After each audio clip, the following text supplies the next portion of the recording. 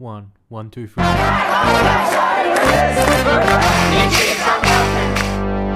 Hello and welcome to the people-powered Green Left podcast, where we give a voice to the 99% and not the big corporations. If you think this project is important, please consider becoming a supporter today. Now, on to our latest episode. This is an audio recording on the public forum on A Left Perspective on the West's Defeat in Afghanistan, organised by Socialist Alliance and Green Left and held on the 28th of August 2021. We open with Chairperson Pip Inman reading Solidarity Greetings from the Solidarity Party of Afghanistan. I'd like to read a statement from the Solidarity Party of Afghanistan, who, for security reasons, of course, could not join the Zoom today. But they sent a statement at our request that I'd like to read out. It's reasonably short, so bear with me. So this is from the Solidarity Party of Afghanistan. The occupying US government has once again exposed its filthy and inhuman nature to the world. In 2001, this criminal government, in collusion with other NATO imperialists, occupied Afghanistan under the guise of fighting terrorism, democracy, women's rights, and overthrew the Taliban's medieval regime within a few days, replacing them with their jihadist brothers known as the Northern Alliance. However, after 20 years of bloodshed and the killing of hundreds of thousands of our compatriots, today with the help of a traitor named Zalmi Khalilzad, today the US government has gifted our country to its long-time walking stick, the Taliban, and handed Afghanistan over to drug lords and other terrorist organisations. Contrary to the US government's Afghans' minions' claims about the achievements of the last 20 years, the Solidarity Party of Afghanistan says that achievements were so fragile they collapsed in a single day once the US troops left. It's clear to everyone that US imperialism never gives its puppet governments enough ground to gain a foothold among the people, which could then lead to a chance of insurrection. As a result, the 20-year Karzai Ghani government, composed of warlords, criminals and thieves, became so corrupt and so hated that it paved the way for the Taliban to take over. No one supported the government except a handful of rented mouthpieces. Now both foreign masters and the mercenary Taliban are stuck in a vacuum. The Pentagon has been surprised by the evacuation of US embassy staff and their Afghan aides. Taliban insurgents in Qatar are also unable to help form their future government in Afghanistan. It should be noted that imperialism has no permanent friends or enemies and is only concerned with its own strategic interests. It is therefore not surprising that both the Taliban and the US government provide security for each other. If the Taliban jihad was not just against our people, why are 6,000 US troops currently stationed at Kabul airport? Let us remember that in the near future, the puppet elements, jihadists, technocrats, or Taliban will share a single bone because they share the same nature. With the rule of the medieval Taliban regime, our people will experience a new dark and catastrophic chapter. Although they're pretending to be different, the Taliban's actions throughout Afghanistan show they are the same misogynist, anti-freedom savages. Wherever there is oppression, there is resistance, however. Now that we are under the laws of the bloodiest kind of reactionary force, it's our historic duty to continue our struggle and resistance at every possible level. There is no other way but to continue resisting with new methods.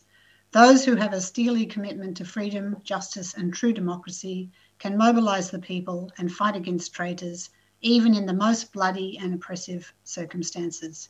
We fully believe that the progressive anti-Taliban and anti-foreigner movement will rise up in our country and that we will play a decisive role in the struggle. From the Solidarity Party of Afghanistan. Okay, I would like to introduce our first speaker.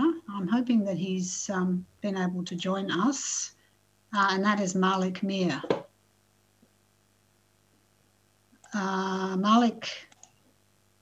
Malik is a long-term United States-based revolutionary socialist, and he's going to focus on the Joe Biden government's decision to withdraw, the political debate and the fallout and its meaning. Malik, as many of you would also know, is a regular correspondent for Green Left on politics in the United States. So I'd like to hand it over to Malik. Malik, are you there?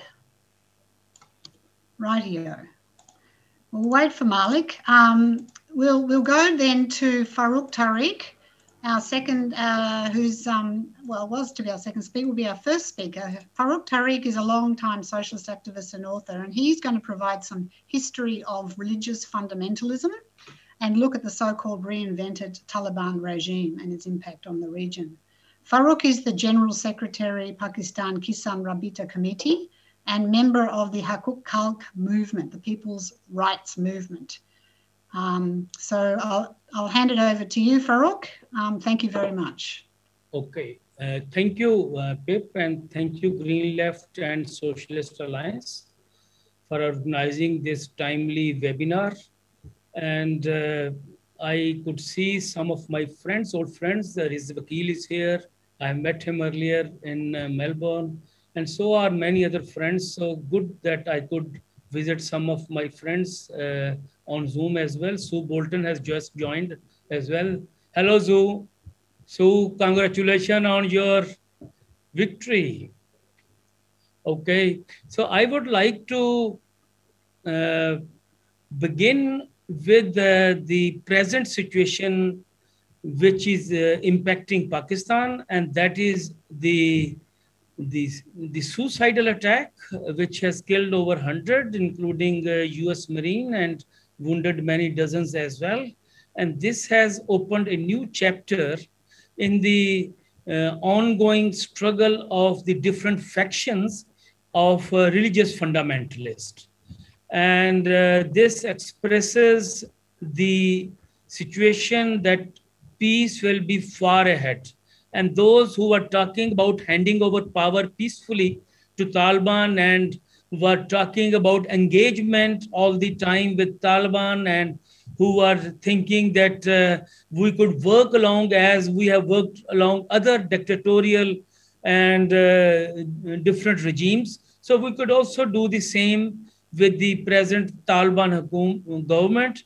But now we see that not so many US Marine has been killed in recent history as has been killed in this attack, where Taliban are blaming the US imperialism that this was the area controlled by you, and US is sharing the responsibility on Taliban. So we see that this is a new situation which has erupted the whole arrangements of the Western powers to evacuate and the US to leave peacefully, and also that Taliban are not homogeneous group. They have different factions and they will act as this is. And as we said earlier, that Taliban victory would enhance the power of the religious fundamentalist. And that we have seen with this new wave of euphoria among the religious fanatics has been witnessed also in Pakistan. Now, there is a government of Imran Khan, and you might all know about to him from cricket, but we know him from his politics, dirty politics he's doing for the last three years, and he's in power. It's a right-wing conservative government which has been glorifying Taliban, not just now after their victory, but for a long time. And they have been the initiators of this so-called Doha negotiation. They had arrested Mullah Brother in 2010, and then they released him in 2018 to help in the negotiation of Doha. And Doha was a method, a strategy by the US imperialism to leave Afghanistan, but they had not seen the outcome of this Doha talk, because it has given momentum to the ongoing occupation of Taliban in Afghanistan. It has discouraged Ashraf Ghani and its government, and we know it for sure that Trump, when he announced these negotiations in July 2018, he went overhead of the of Ashraf Ghani administration in Afghanistan, and they were not really part of these. And it was a direct contact with Taliban, and Taliban got encouraged and they forced US imperialism to put pressure on Ghani administration to release 5,000 Taliban, which are now part of the whole occupant forces. So we have always been opposing negotiation with these so-called new fascist trends, Taliban's fundamentalists, and we have gone through experiences in Pakistan. After 9/11, fundamentalists were really taking over several parts of Pakistan, and they were able to form a government in KPK, which is the province next to Afghanistan, from 2002 to 2008. And this was the time when Taliban were flourished all over, also in Afghanistan. Daesh had made its inroads in different Muslim countries, and the refuge and the encouragement came from this part of Pakistan, which was controlled by religious MMA, which was an alliance of religious party at the time. So we see that during the 20 years, it was the bourgeois government and the military dictatorships who, not understanding the real nature of religious fundamentalism, they tried different strategies.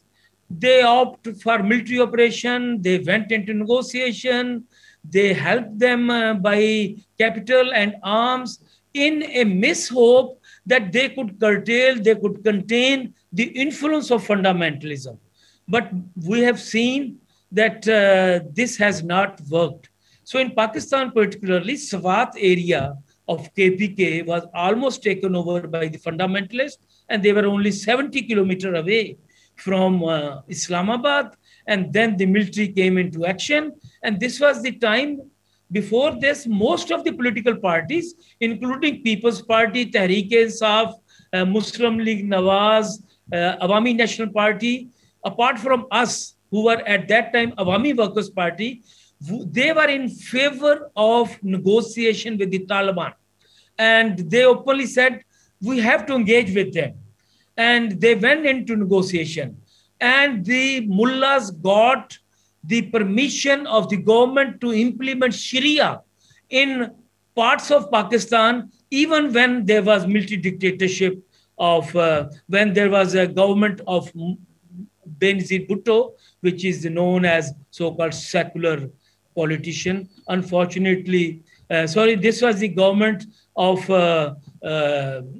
Zardari, her husband. Benazir had gone already, and he went along with this. So we have seen the outcome of the negotiation in practical term in Pakistan as well.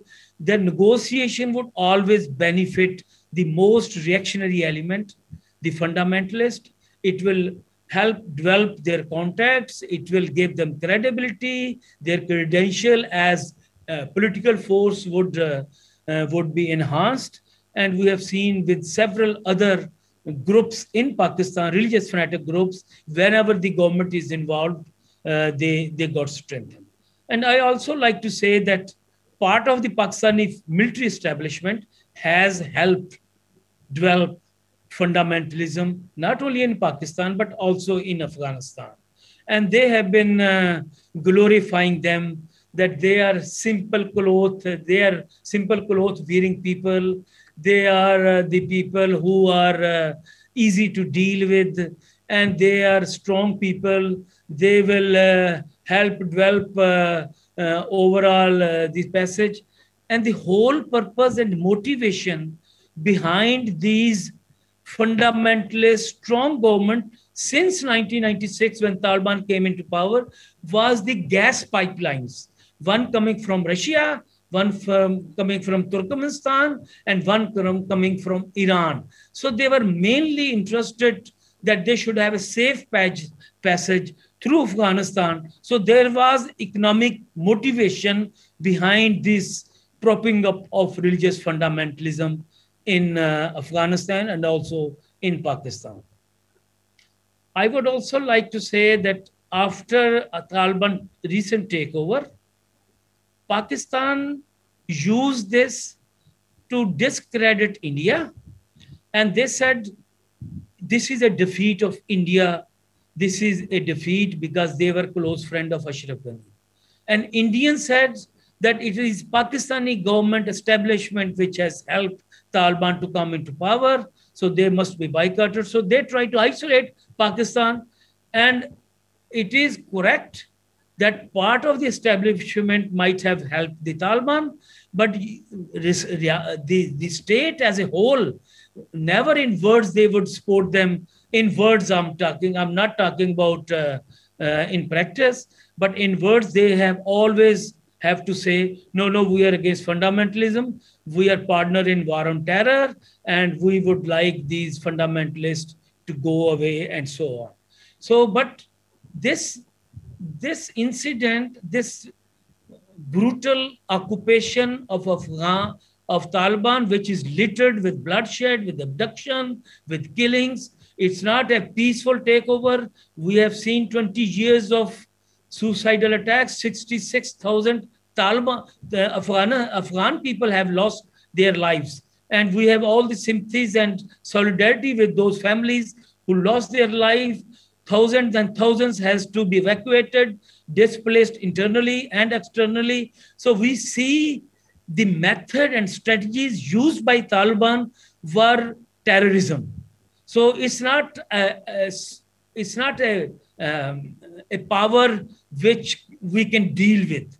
We have to oppose it.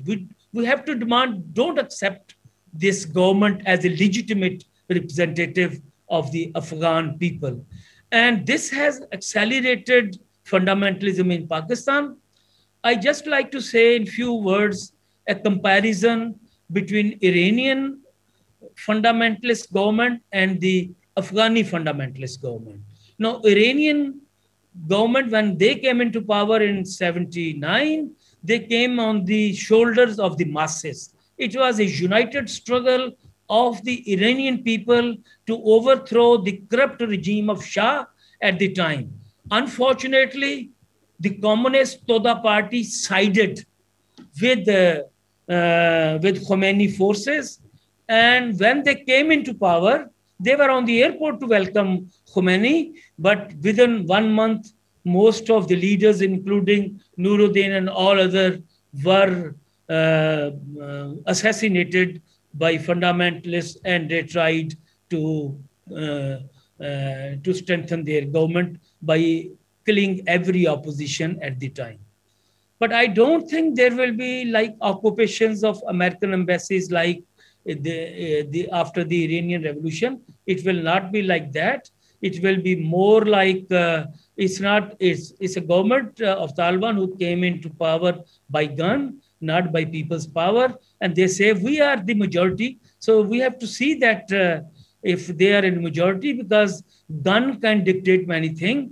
But when you give them an independent option, then we will see the real position. So I don't think, like Iranian regime, which has lasted 41 years, this regime would last that long, but it's not going to end in immediate future. We see resistance in Afghanistan. We see people's hatredness towards this, but to see that it will be overthrown immediately is very difficult option. They will do their most fascist tactics to curb any voices which challenge their power in Afghanistan. And they will show their real face when a mass resistance will emerge. And even before that, they will show their real August. Maybe after 31st August, we will see who these Talibans are.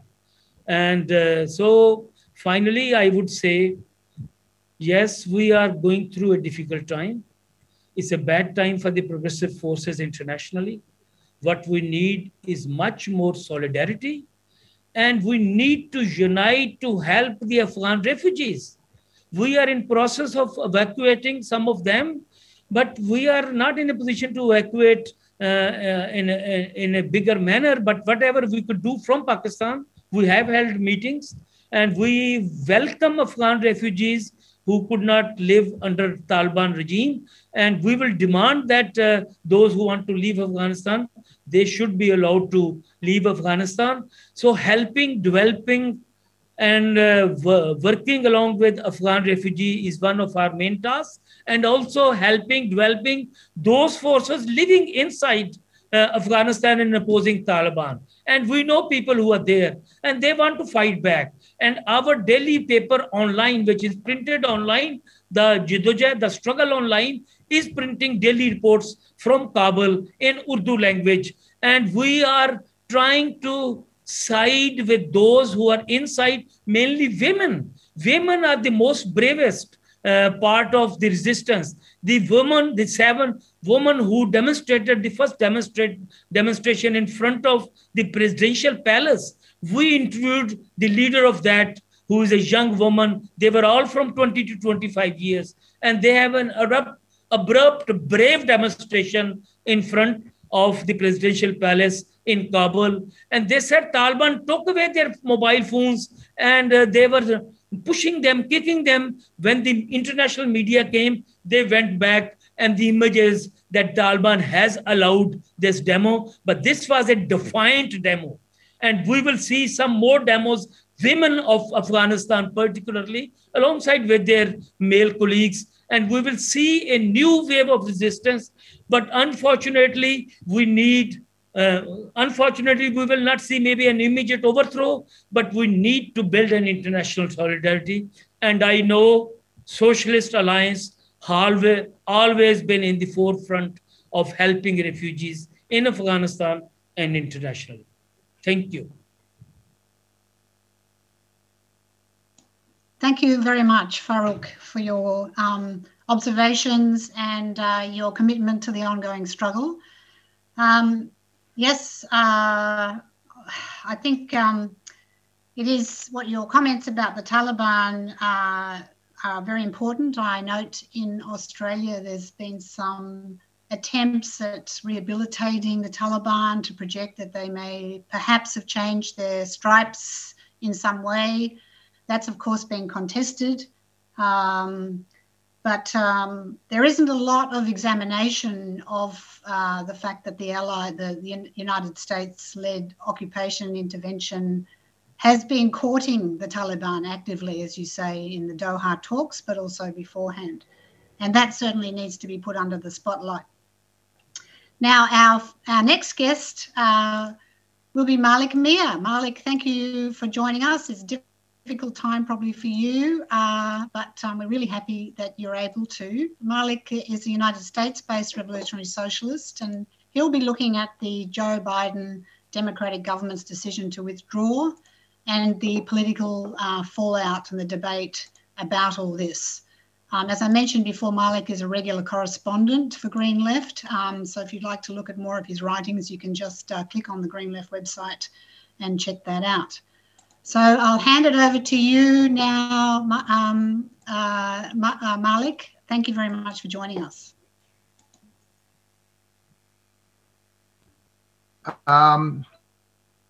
Thank you. I'm not sure I have my video set up correctly, but can everyone hear me? Yes, I can. Yes. Okay. Unfortunately, I thought this meeting was tomorrow afternoon, so I was late getting here. But let me just start by saying since August 15th, when the Taliban basically walked into Kabul and the other cities, and the former Prime Minister Ghani fled from the country, events have moved so fast, it's caught not only everyone, obviously, in Afghanistan, but in the U.S. as well, unprepared for the new situation. I would say the most important point to understand is that after 20 years of war and the killing of tens of thousands of Afghan people by the U.S. and its allies, they suffered a major political defeat. I say political defeat because militarily, they didn't have the ability to drive the U.S.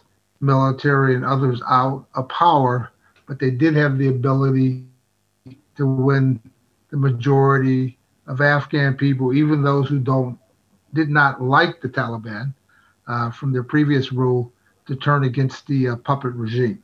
And that to me is one of the most important victories, not only for the people fighting against colonialism in Afghanistan, but around the world, and a big defeat for the U.S. The fallout here is just unfolding because President Biden, the Republicans, Democrats who run the country are bickering over whether this should have happened. But it's clear the ruling class here knew they could not win this war. In fact, I would say they knew this 10 years ago, or at least 10 years ago. And they just continued on knowing that the only way to protect their interests was just to continue to bomb people and just keep a military force there. But the price was too high, and they made that decision. Now, even with the suicide bombings yesterday or Thursday in Kabul airport, the response in the U.S., while on the one hand people are upset, they know that there's no winning strategy to go back into Afghanistan with troops. So what they did today was strike. They launched what they call a retaliation and killed one individual. They said it was ISIS. Who knows if that's true? But that's what they did. Now, the debate here is still unfolding because it has broader ramifications than just Afghanistan. It impacts the rest of the U.S. policy in the Middle East, North Africa, and Asia, even though they deny it. But it's clear that not only do other jihadists see it as a defeat, but other people who disagree with U.S. policy or British policy see this as an opportunity to strengthen their hand. Now, one of the things that I think is important for those of us who've always opposed the U.S. intervention in Afghanistan and other countries to recognize is that it's important at this time to keep the pressure on any type of intervention or further intervention into Afghanistan. The first thing the U.S. did and the World Bank and the IMF did was to cut off all funds. And that's considering that Afghanistan depended on a foreign aid and money, you're talking about up to $10 billion that was suddenly cut off. $7 billion from the U.S. alone, $5 billion from the IMF, or $3 billion from the IMF and World Bank and other aid. So there's a problem with the drought in Afghanistan and many other issues that you have 14, maybe 20 million people who are hungry today. So that there's a big catastrophe. And one of the things the U.S. will probably do after Tuesday, the 31st, when they leave, I think the British, the Australians, and everyone else are leaving by tomorrow. But when the U.S. leaves the airport, they're going to maintain these economic sanctions. They're going to continue bombing like they did today, and they're just going to make the thing worse. Now, whatever happens inside Afghanistan politically, and that's unclear. The Taliban is the strongest force, but there are other political actors, other political forces. I'm not talking just about ISIS or Al Qaeda. There are other people who are obviously organizing and have their own interests. The imperialism will continue to put this kind of pressure on the people, which will affect not just the Taliban, but rural areas, peasants, workers, women who they like to pretend to support, and other people. So one of the demands that can be made I think is very important is that these economic sanctions be lifted and that the money be turned over to whatever government is established. Aid continue to flow into Afghanistan, especially for the on-the-ground organizations, whether it's the UN or others that make sure people are fed. and support whatever other methods that will help the people. That must be done and is important. Now, the other point I wanted to make is that about the U.S. approach, and this has bigger ramifications too. The U.S. policy didn't begin, in the last year. Or there's a lot of debate here that Donald Trump, the former president, initiated this a year ago in February with the Taliban, and that he was going to withdraw, and Biden was upholding it. The reality is that the U.S., as I said, couldn't win this war militarily, and that's been known for more than 10 years. The significance of this is that to understand this policy and why its defeat is so important, because it originated in 9/11/2001, after that attack in New York.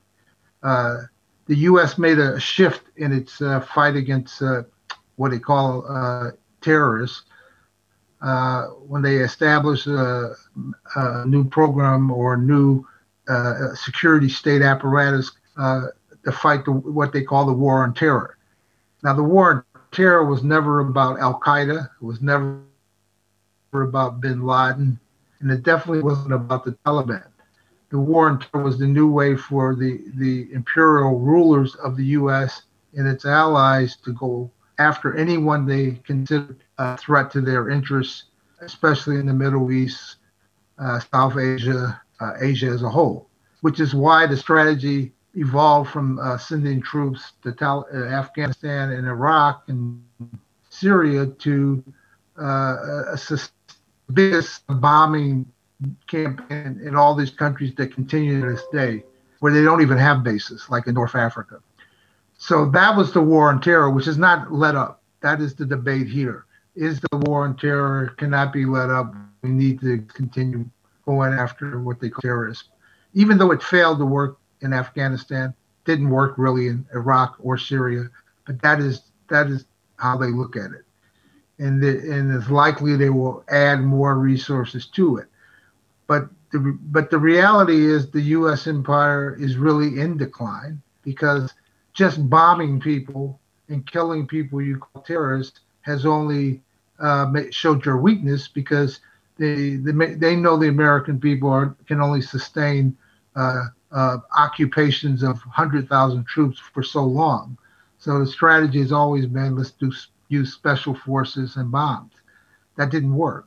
And in Afghanistan, which did not have the military weapon, didn't have an air force, didn't have any of that, was able to sustain a 20-year struggle and weaken the American occupiers and eventually win. And I think others around the Middle East and other places see that. And that's very important. Now, how it will unfold, we don't know. I don't know. I don't think anyone knows. But one thing for sure, inside Afghanistan, the next period, there will be some political conflict. There will be some new struggles. And for anyone to say they know what will happen, that would be a mistake. The other point that should be known, recognized, is that it's a mistake to look at this as though Afghanistan is like 20 years ago, which is something that the media here talks about all the time. Afghanistan, the Taliban even, is not the same group as it was 20 years ago. I mean, it has the same vision. Its idea of Islam is the same it had then, but 20 years is a long time. They have a lot more sophisticated people who've joined. Clearly, there were many Taliban people in government, in the military, and the police, and universities who worked in different urban areas, definitely in Kabul. Many things I've read and seen and heard interviews, there were a lot of people who worked inside Kabul who were pro-Taliban and against the U.S. war effort. So we'll see what happens with that, what type of government they form, how they respond to attacks. Fundamentally, in my view, the Taliban is a nationalist organization, even with its religious views. Afghan nationalist group. It never agreed with ISIS, even at its heyday when it was in Syria and Iraq. It was friendly to Al Qaeda because on the question of Islam, they both agreed that all Muslims should, function peacefully together, where ISIS wants to kill all non-Sunnis or anyone who doesn't agree with them. So the Taliban, we'll see. And we'll see how the debate unfolds inside the country. But outside the country, it's definitely here in the U.S., the main job is to put pressure on the government, in our case, the U.S. government, to end its economic sanctions, provide money to those who need it, to help others who are hungry, and not do what it normally does, as it's done to Venezuela, Cuba, and other countries, embargoes. So demand that not happen, and separate the discussion about what the Taliban is or isn't to the fact that you have to defend all Afghan people right now. And I think that is an important fight. And there are many people on the progressive left in this country who do understand that and do see that as an important point, whatever they think about the Taliban or different groups inside Afghanistan. So that will be, an ongoing fight. I do believe they will leave the U.S. by August 31st. I do believe they're going to continue their war on terror, but it's going to be in a different form. And the next phase of the struggle is what I just said. I think from those of us outside of that area need to make sure that people get the help and so on. Now, one final point on the refugees. Now, of course, the refugees, people who want to leave should be allowed to leave, especially activists like women for women's rights if they want to leave, and others. Many people will not leave, not just those who can't leave, because they will try to, see how they can function in that environment. So yes, they need to get those who want to leave should be able to leave, and they should be able to settle. That's another fight in the U.S. The right wing in this country does not like immigrants, and they don't want them in the country. But the Biden administration says they'll bring in at least 50,000 Afghans inside. So that's important, another important demand. Though I think it's important to recognize that I think 95% are, but I think the 5 to 10% of people who they call translators were really collaborators.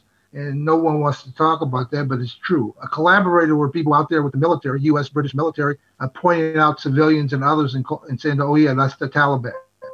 And many people were killed. And that is, they didn't just sit there and translate. They were actually there to help the military carry out their so-called war against the Taliban and against other groups. Now, they will get out, and many of them are, but I think it's important for people on the left, especially, to recognize that distinction, because people who collaborated with occupiers, in my book, are not friends of that we should support. But they will be the ones they will get out. The others do have a right to get out, and I think groups doing that should be strongly supported. Anyhow, so those are some of the points I'll make. I have some others, but I'll take it up in the discussion. Thank you.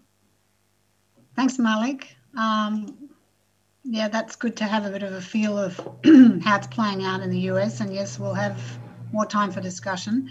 It is, I think you're right about the war on terror is going to be sort of reframed and pushed differently. I guess you could say in some senses the Australian government here is reframing the war on terror around the question of demonising refugees. So we'll go on to the next speaker, who is Riz Wakil, who is a former refugee from Afghanistan, who arrived in Australia by boat in 1999.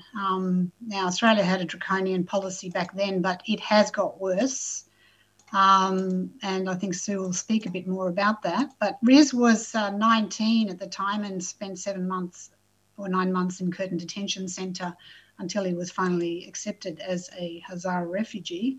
Riz has also organised with Hazaras here in Australia. And I'll hand it over to you, Riz, now. Thank you. Thank you, Pip. Since the Taliban takeover from the 15th of August I think I should ask if everyone can hear me properly. Yes, all good. Okay. I think one of the biggest misinformation that we all are seeing that Taliban somehow has changed, and they are allowing people to protest. There are some, images with the international journalists, selfies showing that Taliban are allowing them. But I think the situation on the ground is completely opposite. Most of us here today will know that and have come across some footages and news articles from the activists on the ground in Afghanistan that will prove that the situation is not as the international media and the leaving or the running away American forces want us to believe.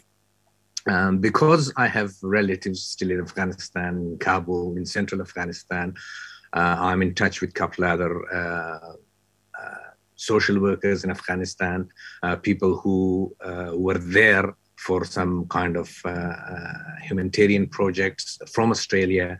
They show a completely different picture. As soon as they entered central Afghanistan around Mazar-e-Sharif, they killed innocent women who were just doing their everyday job around the house. They killed, there is a report by Amnesty International that they killed 11 unarmed Hazaras around Mazar-e-Sharif as well. There is a footage available widely in the mainstream media that a guy was from Adelaide who was there to visit his family, was beaten, he's bleeding, and we can see all that. A couple of points that Farooq Tariq made, I will try to put my view on some of the points as well, that it is very important that we have to understand the power players and their role in Afghanistan right now. The Pakistani military establishment, we all know that they are the creator of Taliban in 1992, when Pakistan was Pakistani Prime Minister was Benazir Bhutto, and the Foreign Minister was, I think it was Nasrullah Babar. They created Taliban, and their first operation was to secure the hundreds of containers sent by Pakistan as a solidarity and as a good gesture to the Central Asian countries of Tajikistan, Uzbekistan, and so on. One thing is very important to understand, that the majority of not only Pakistani military establishment and the political establishment, majority of Pakistani population even consider Afghanistan as their territory, as their sixth province. And that hasn't gone away. A lot of Pakistani journalists, and some of them very well-known journalists, are trying to portray Taliban as a changed and as a very well-educated force in Afghanistan, which is not true. And it shouldn't be very difficult for us to understand that a lot of these people, while on one hand they consider Taliban as a very well-educated and changed force who will not try to impose the strict Islamic rule or Sharia law that they were pursuing 20 years ago. And on the other hand, Pakistani Talibans are terrorists for them. So it's not very difficult to understand the mindset of majority of people in Pakistan, military establishment in Pakistan civil society, And on the other hand, I think a lot of people, especially from my community, for them it's very surprising how come Iran is supporting Taliban at this stage. Again, it's not for us, for progressive people, it's not hard to understand that Iran itself is Islamic State, and they do almost similar things that Saudi Arabia stands for. They do almost similar things that the Taliban themselves stands for. So for me as a refugee from Afghanistan, the most important thing will be to find a way to force our government, I'm in Australia at the moment, to help people leave Afghanistan, whoever wants to leave, not only the elite class, not only people who went for a business venture in Afghanistan who wants to return back to their life in the West, but every single ordinary Afghan whose life is now in danger under Taliban government. We have to make sure that we have to push our government to increase their effort and bring as many people to safety as they can. I think at the moment, all the region power players in the region, such as Pakistan, Afghanistan, India, I think they're facing a completely different scenario as well, politically and economically. That's my personal view anyway. I personally think that Pakistan would like to have a government which will follow their instructions, which will secure their financial and geographical interest, as well as China as well, because China has invested huge amount of money as their Belt and Road Initiative in Pakistan, and trying to extend that through Afghanistan and into the Central Asian countries as well. And with that situation, I think we won't see any kind of different approach from the Pakistani military establishment or Pakistani government towards Afghanistan. They will try to support the so-called good Taliban in Afghanistan to secure, of course, to secure their own interest. But at the moment, I think there are influx of refugees, as far as I know, in Quetta, mainly being Hazaras leaving central part of Afghanistan. There are announcements, and I think I can understand why they're trying to keep all these as a low profile and don't give it too much exposure, because again, it might jeopardize their effort to help as many refugees or people who are fleeing across the border into that part of Pakistan. They are announcing in mosques, asking people to help the newly arrived refugees in Quetta. They're trying to accommodate them. And I think we should do a lot more sitting in safety in countries like Australia, European countries, America as well. I think we have to force our government, we have to do whatever it takes to force our government to help these people who wants to leave Afghanistan and start a new life of safety and freedom anywhere else. I don't think it's very easy, considering my own experience as a refugee in Australia. Australian government is one of the I say, when it comes, Australian government is very brutal when it comes to treatment of refugees and asylum seekers. People are still locked up in remote camps outside of Australia. Australia doesn't want to help them. It will be a very difficult and time-consuming task for us, and it feels like it's never ending. Sometimes we think that we have succeeded and we achieved something, but several years later, we find ourselves exactly in the same spot that we were 15, 20 years ago.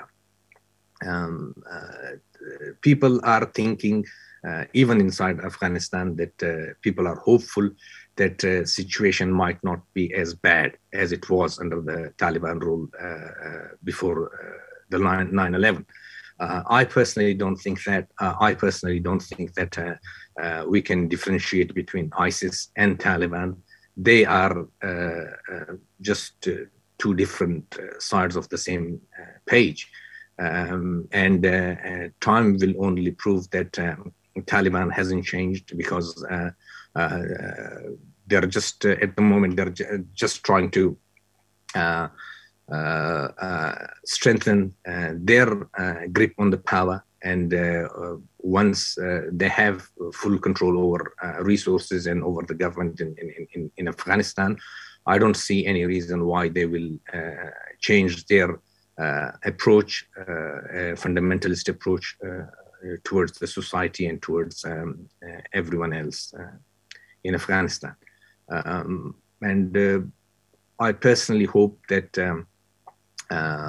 progressive forces outside Afghanistan will always stand by people in Afghanistan who were left helpless by the Western occupying forces, who didn't have any plan for them, for a stronger Afghanistan, for a stronger democratic government in Afghanistan, and just fled in the middle of the night and left people in the mercy of these barbaric and fundamentalist people that whoever wants to call them whatever, Taliban or ISIS.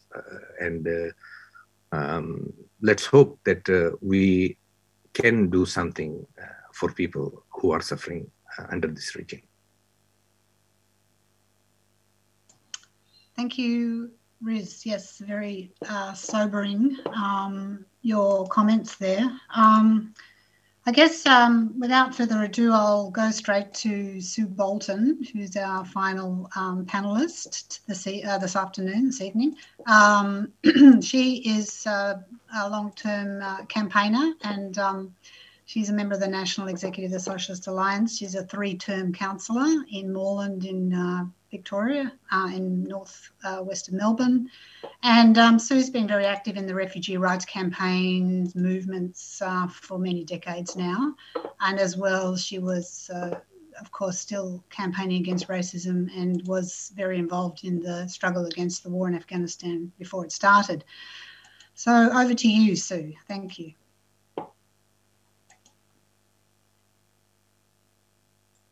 Hi, everybody. Thanks especially to all the international guests, and also to Riz, and also everyone who's participating in the discussion today. There'll be time for everyone to have their say in a moment after I've finished. So I'll be talking a bit more from the Australian perspective. And from the very beginning, the Australian government was fully on board with the US so-called war on terror, the invasion of Afghanistan, and then the invasion of Iraq. And it was bipartisan support. The Liberal Party and the Labor Party, when both were in government, have both continued the occupation. It was started by the Liberal Party, but continued under successive governments. And in order to win enough public support for both the invasion of Afghanistan and Iraq, the US and the Australian government had to use humanitarian arguments to disguise their real purpose. I remember that just before the US invasion of Afghanistan, there was a march by victims of the collapse of the Twin Towers saying, "Not in my name," that they did not support the invasion of Afghanistan in the name of their family members who died in the Twin Towers. Now, that was never reported in the mainstream media in Australia, and I think I heard somewhere that it was only reported in the left and left and maybe smaller liberal media in the US.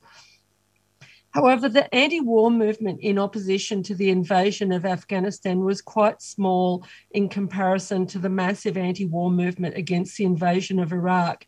A large section of the Australian public did buy the line that the invasion was necessary to stop future terror attacks and to save the Afghan people, in particular women, from the Taliban. The fact that Osama bin Laden had been funded and armed by the US for decades was mentioned but not highlighted by the mainstream media in case it got in the way of the humanitarian justification for the war. Socialist Alliance members were actively involved along with other left and anti-war activists to oppose the invasion.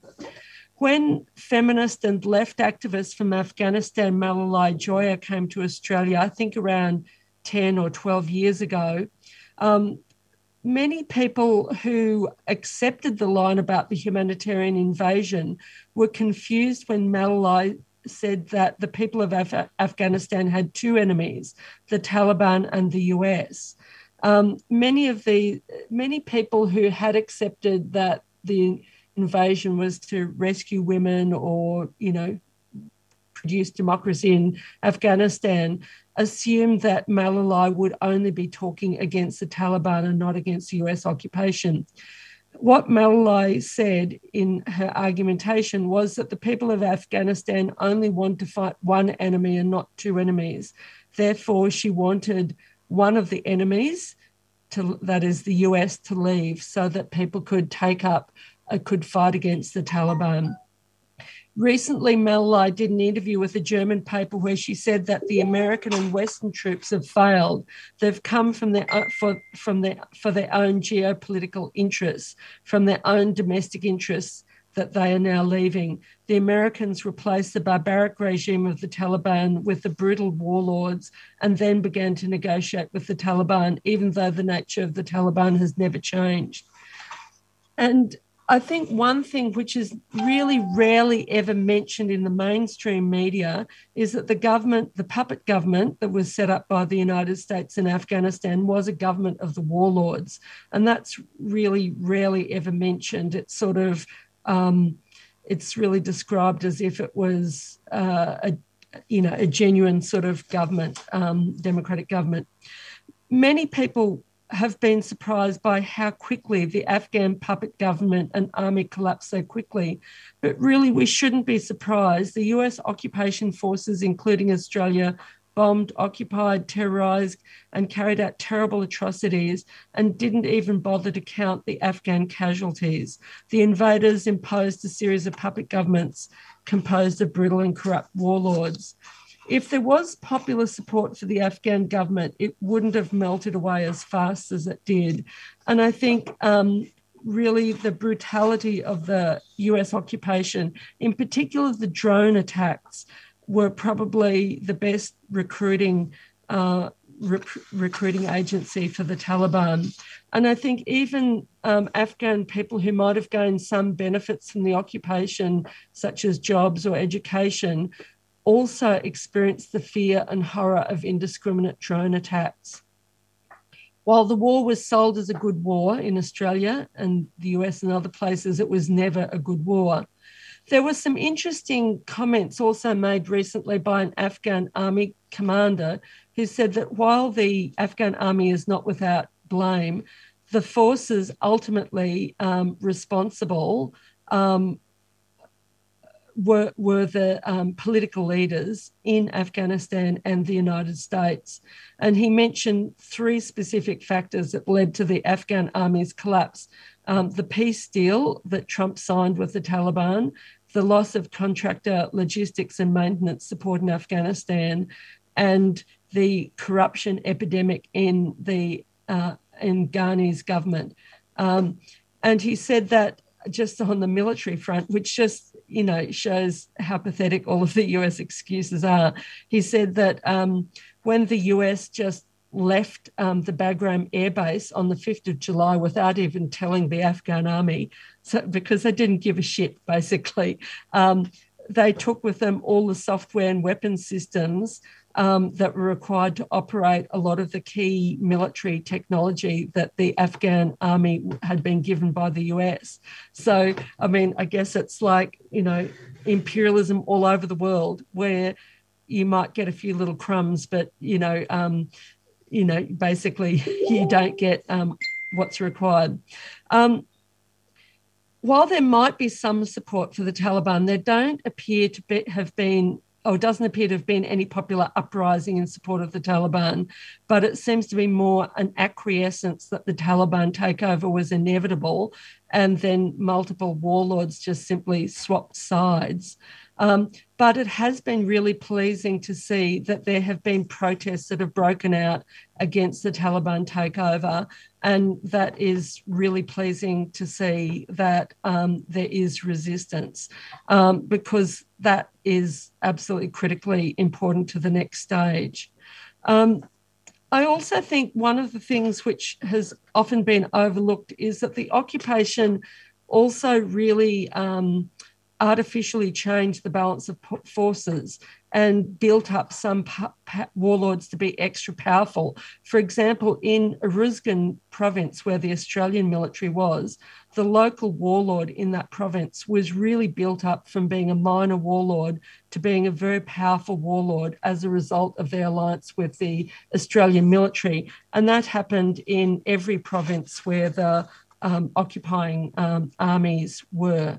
In fact, in Uruzgan province, sometimes this particular warlord would tell the Australian military that such and such a person was Taliban, and the Australian military would trot off and kill them. But sometimes they were just simply business rivals or people he owed money to. So there's no doubt that the US has been defeated, but is it the end of the US's military attacks on other countries? And I suspect not. I mean, one of Biden's recent comments was that that they have a national strategy in the aftermath of the pulling out of troops from Afghanistan to monitor, disrupt significant terrorist threats, not only in Afghanistan, but anywhere they may arise, whether they're in Africa, Europe, the Middle East, and elsewhere. Where will the US train its guns next? Latin American countries like Venezuela, China, or somewhere else? I think we can't be relaxed about this, and we need to oppose the US attempts to expand their military bases across the world. And they are still in an expansionist phase in terms of their military bases. And then another key demand that we also need to make, along with war reparations. I mean, there needs to be a repaying of money to Afghanistan for rebuilding and humanitarian aid, etc. But there also needs to be a bringing of war criminals to justice. And in Australia, there was a report released in 2020 which outlined horrific revelations of war crimes by the Australian military. And the Australian Federal Police are looking at laying charges against some members of Australia's military forces. However, they're not looking at any of the big wigs, the big commanders, or the political leaders responsible for the war. They're really looking at lower down soldiers who've carried out really unspeakable atrocities. However, some of the war crimes trials that may happen in Australia are probably in jeopardy because of the Taliban takeover. And, because there has been a systematic military cover-up of war crimes over the whole period of the occupation.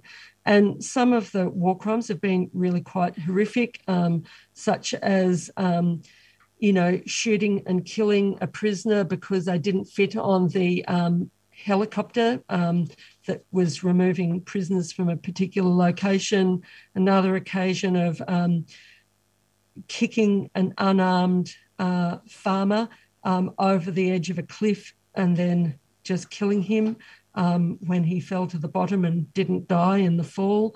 Another occasion when they accidentally killed a farmer in a field and then decided to kill all of the other 10 farmers so that there were no witnesses to be left alive. The witness for that had her home bombed, firebombed in November in Sydney or somewhere in Australia.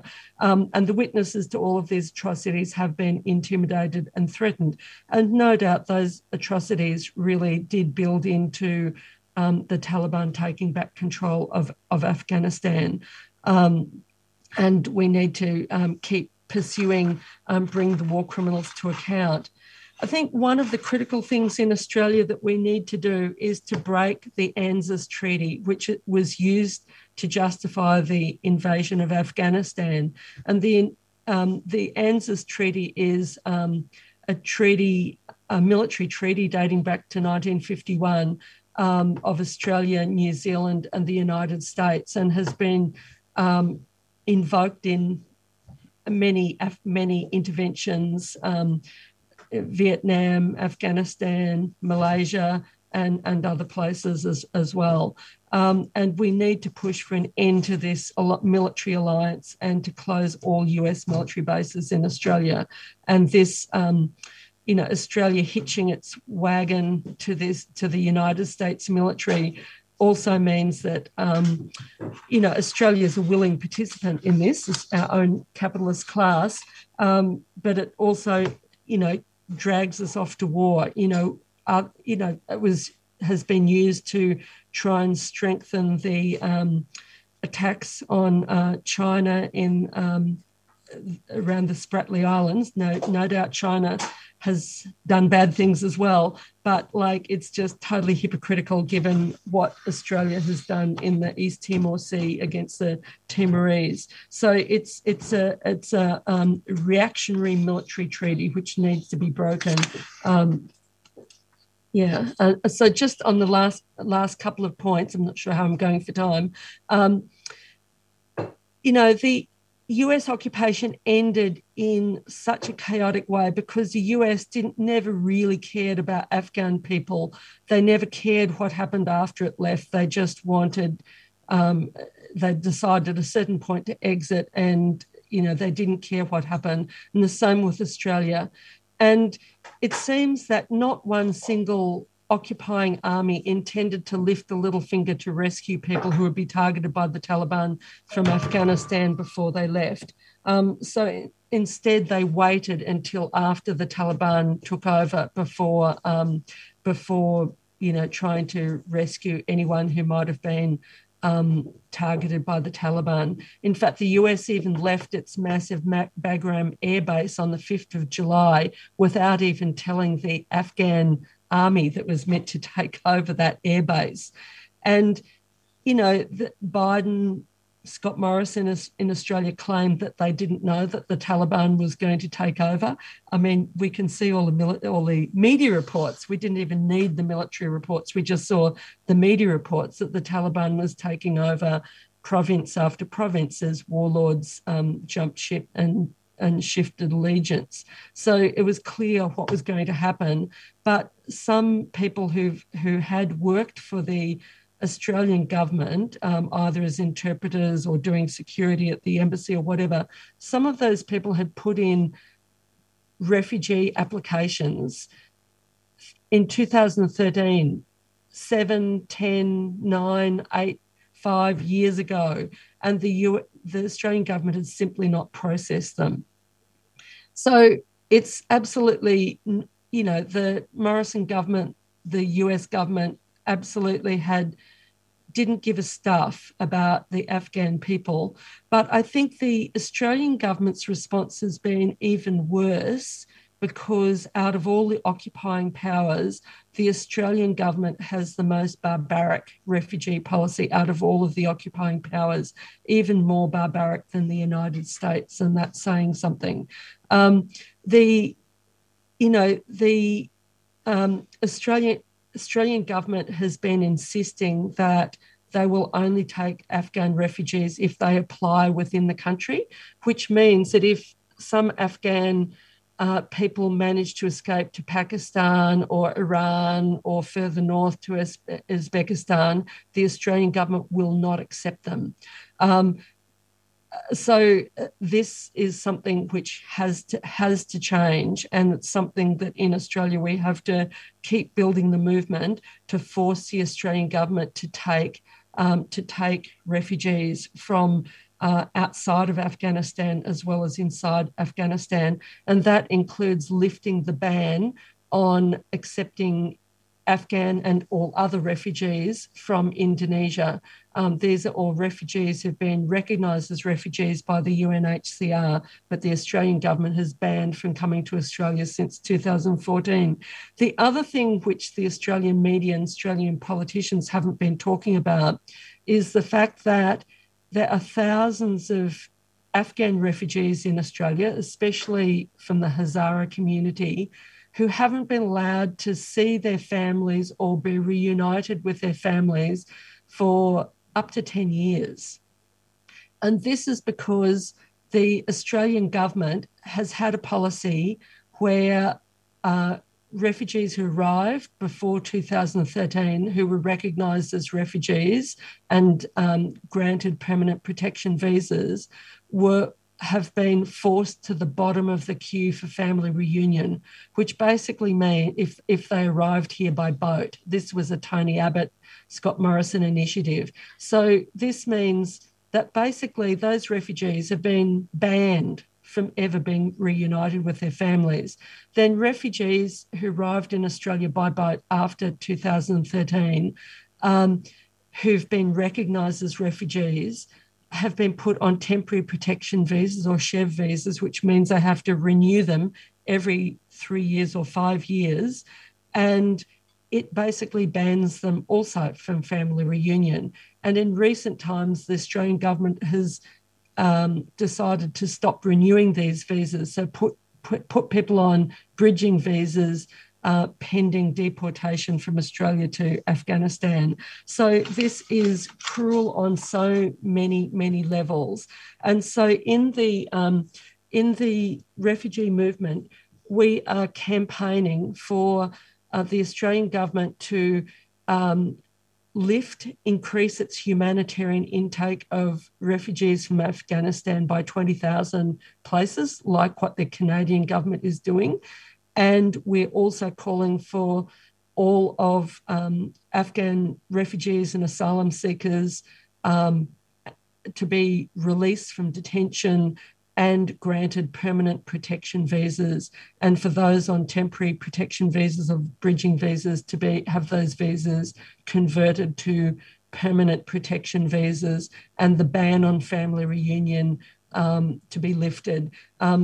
So these are all components of what the refugee movement is calling for in Australia, and it's really important that we use the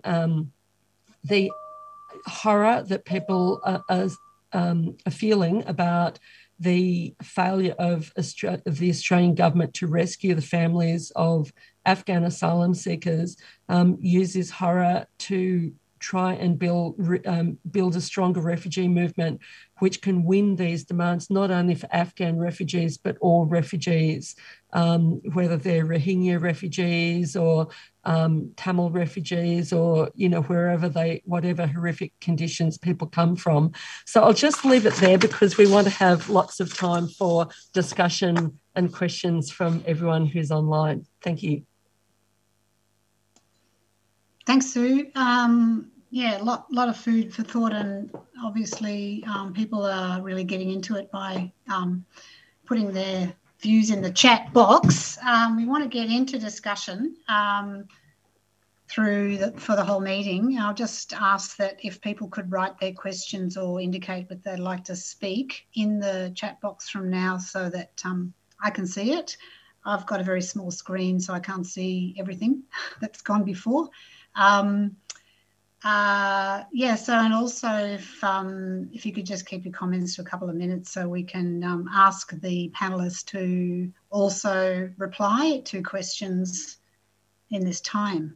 I notice that just as people are thinking of questions, unless there are some already in the chat box, no one, at least we haven't seen any images of Afghanistan until very, very recently. I think back to 20 years of this war, and I think, only embedded media could go over there with Australian soldiers, and we never saw anything except for what our friends over there were sending us privately. And then suddenly now we're seeing, the Kabul airport, the sewage that people had to walk through and all the rest of it.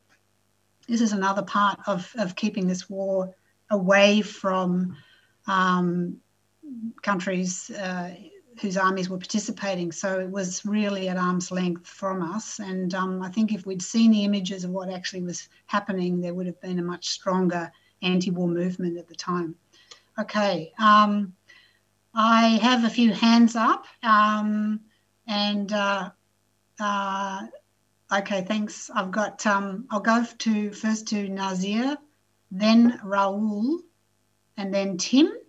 And perhaps, as I said, if you could keep your comments short, and then we can have a bit more of interchange between you and the panelists. Thank you. Thanks, Pim, and thanks for the panelists. I want to raise some something here, some points. It's not a question.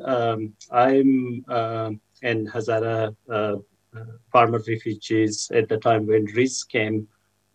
We lived in Sydney before, and this news actually shocked and shattered the community in Australia. Riz lives in Sydney, but I live in Melbourne. And but this news of withdrawal, it shattered the whole community. My personal view about this withdrawal is actually, the withdrawal is actually a very clear expression of the failure and inadequacy of the global capitalist economic liberal phase style and policies. The US imperialists set some of the major targets when they attacked and invaded Afghanistan in 2001.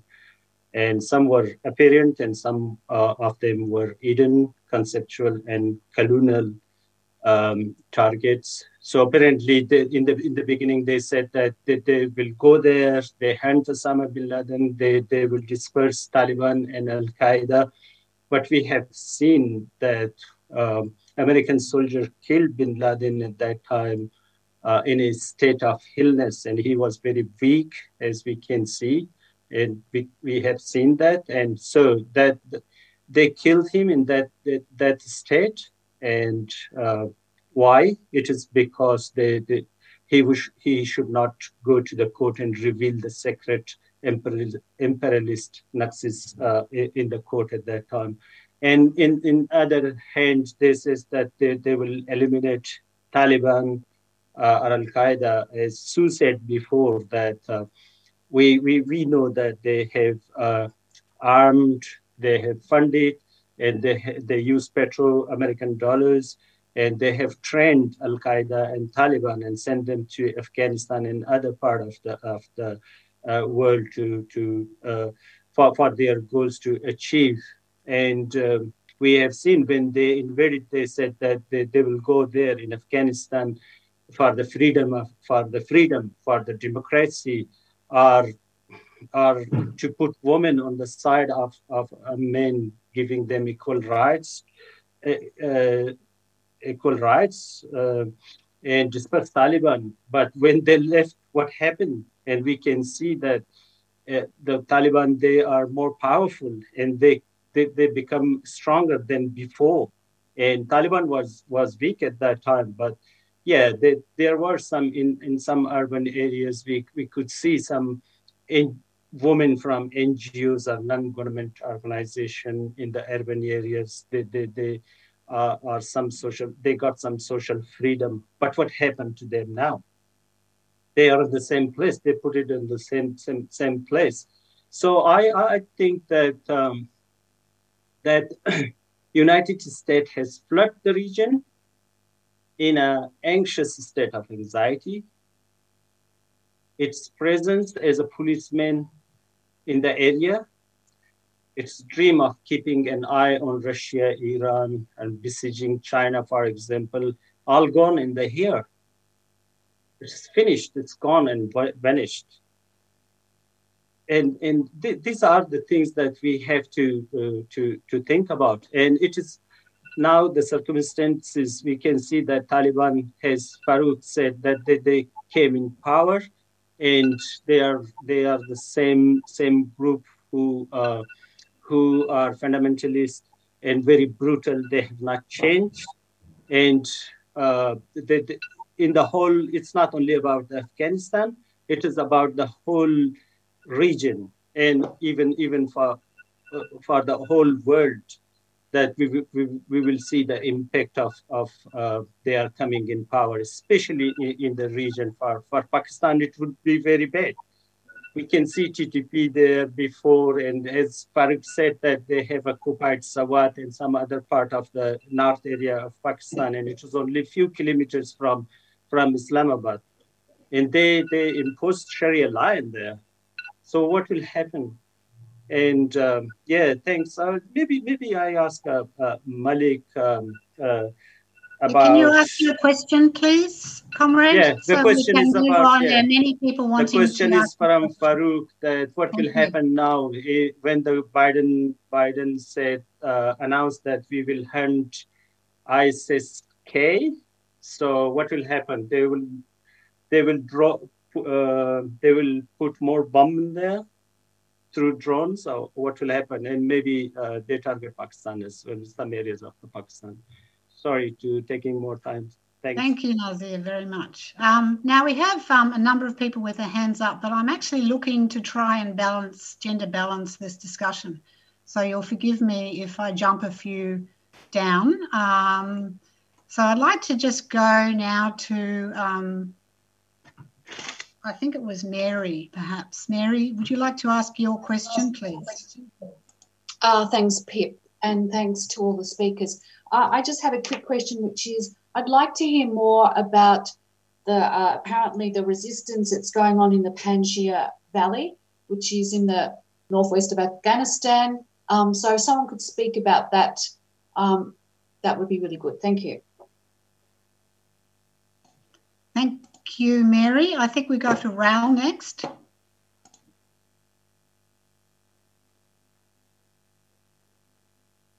You'll have to put your sound on, Raul. You're right. Sorry. Yeah, I prefer, because we are talking about possibilities, this can happen, not happen, what happened, why this happened or not happen. I think we have to take the things that can help us in here and in the world for the next struggles that are going to happen. That's, for me, the more important point. The one point is very important for be clear is why the Taliban was so fast. The corruption in Afghanistan was completely. The US and the alliance create an Afghan army of 300,000 people. What is the army? One thing that it was clear is it cost $88 billion to US to build up the army. Second, they discovered at the end that 40,000 of the soldiers never were there and the officers were getting the money. So what if all? Because it was nothing. The government was corrupt. The people, yes, they didn't like the occupation because many of them were very nationalistic. And that sort of stuff is why quick that is the story. So don't think that Taliban is what it is. It's not the same Taliban that it was before. Coming from a struggle, first defeating the Russians, then the second trying to control the country. That's another story. Second point I want to mention in this situation that is very important. Many people tend to connect this war this situation in Afghanistan and U.S. situation in Afghanistan, like Vietnam, is nothing to do with Vietnam. Absolutely nothing. Because the situation in Vietnam in this 1974, when the Saigon fall, still there was the Soviet Union, China, and another places that stopped the U.S. to go further. But it's the second point, they're supposed to be years for U.S. to come back, and because the Soviet Union didn't last too long, and China make an agreement with the U.S. And in 15 years, U.S. becoming up again the dominant force in the world. In this situation now is slightly different, and that's why I think it was Wakil mentioned this word, China. China is creating a nuevo thing. I don't know what's going to happen. We don't know everyone, but we have to be open to that. From there is coming the other two things, very important things. What we can do here. First point, Wakil, again, refugees. That is the point that we have to use, trying to break the miserable politics of the government. And the last point I want to mention here is there are two that still are present in our struggles everywhere. The first point is that the humanitarian interventions are all rubbish. Okay? That is clear. We know when they come into us, we have to protect these people there. That is rubbish. We know it's rubbish, and we have to make clear. It's not the interventions humanitarian were the cover for imperialist wars. Be clear. Is that the reality? And the second point is Vietnam. Even if Vietnam is not exactly what Afghanistan, Afghanistan is proven too that U.S. is not impossible to defeat. No, we can do it. The peoples all together still can do it. That is things that I take for today, because I have to think how can learn from the experience in Afghanistan and the old experience I have. Thank you. Thank you, Raul, for that. Now, look, there's a number of people who are asking similar questions. I might actually just group them together so that we can go back to our panelists. But there are some similar questions coming in. Is why does the speed of the takeover by the Taliban indicate that there is big support for the Taliban? And actually, for those people that have just asked questions, you mind just putting your hands down just so that I can work out where things are at. So several questioners are asking about does the speed of the Taliban takeover suggest that it does have massive support? And there are several questions too relating to women's struggles and how they are going. What is the how are women organising resistance at the moment? Well, even if it's not exactly at the moment, what are Afghan feminists saying today? And there are many other questions, but I think I will just do a tiny ad break so that before the panelists come back and make a few comments based on the questions that have been put. But just to say that for those who don't know much about the Socialist Alliance, one of my friends can put in the chat box a link to our website, which has much more information about who we are, what we do, what we're involved in, and our new platform. And for those that don't know a lot about Green Left Weekly, we're marking our 30th anniversary this year. Please do have a look at the website and become a supporter for as little as $5 a month. Certainly helps us because we're a not-for-profit media and we rely on your support. Okay, thank you, comrades, for posting in the chat box. Now, I might just take it over to our panellists to give some comments on the comments that have been made and some of the questions that have been raised. Who would like, perhaps Farouk would like to go first, or Malik? Thanks, Pip. I will just be brief. What would Biden do? I saw Biden's speech 2 days earlier, and I saw Bush in Biden's eyes. And he was threatening, and he was saying that we will follow you, we will not spare you, we will not tolerate you. And I think they will go for more target killings, abductions, drone attacks, but they want to complete first their withdrawal, and then they will do their dirty repressive measures as they have done, and that will not be really any helpful, because the fight against religious fundamentalism is an ideological fight. And why Taliban took over so quick was another question, because the demoralization of Ashraf Ghani government, his army, and abandonment of Afghanistan by US imperialism. So they just abandoned them in the middle, and without thinking the impact of their one-sided withdrawal that happened. Also, on the resistance, I would say, I would repeat it of an Afghan woman. While living in Kabul, I miss Kabul, because now Kabul is without women. There are not women in the streets, so they are too terrified. And they are also asked by Taliban, who said they don't know how to behave with women. So they have to learn how to behave with women. And we know they will learn through their gun, not through their mind. And I would also say Talibans are not popular. They are not a popular force. They are not a so-called nationalist force.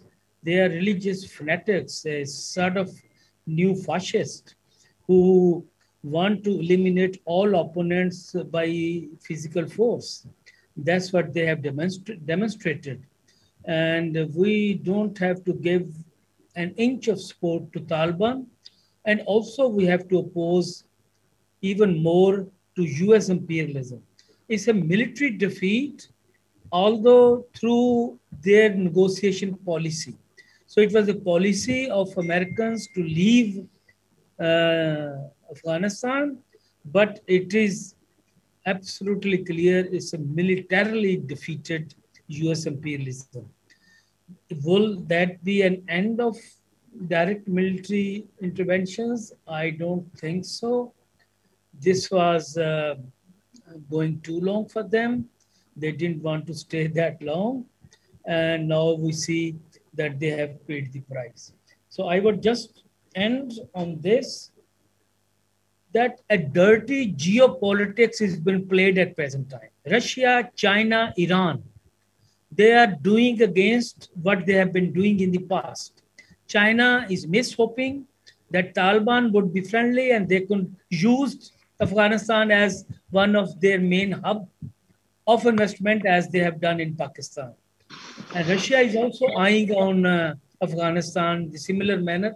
Both China and Russia keep in mind US imperialism rather Afghanistan. Afghanistan is just used by these two powers to oppose American imperialism. So it's a dirty geopolitics. So is the Iranian regime.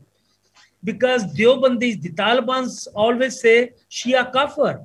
They say Shias are not Muslims. And now the Shiite government is giving all sort of support just in a hope that the defeat of US imperialism could be further on the similar lines. So it's not a principled positions of the states, it's more of national interest. And I agree with Vakil who said earlier that Pakistani establishment built, helped, and brought them into power. Now they are too terrified what would happen to them in Pakistan. Thank you. Thank you, Farouk. Malik, are you there? Would you like to respond to some of the questions?